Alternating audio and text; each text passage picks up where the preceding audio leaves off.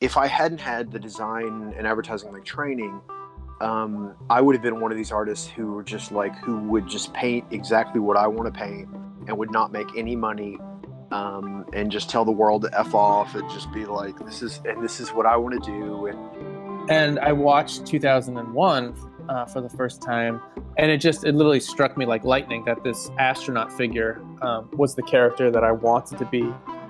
I went to an art school in Pasadena, Art Center College of Design. It's a great school. But I actually made my portfolio for that school while I was in rehab, because I was I was a heroin addict for 6 years.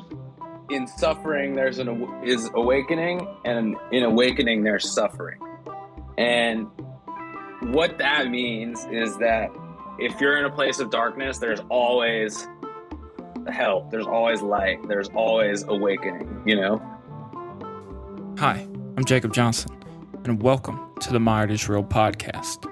Join me each episode as we dive deep into what makes an artist an artist. No boring back and forth interview on what they had for breakfast or what kind of paints they use. This podcast is all about exploring the person behind the art and learning what makes them tick and how they got to where they are in life. Let's discover the real reason they became an artist on My Art Is Real.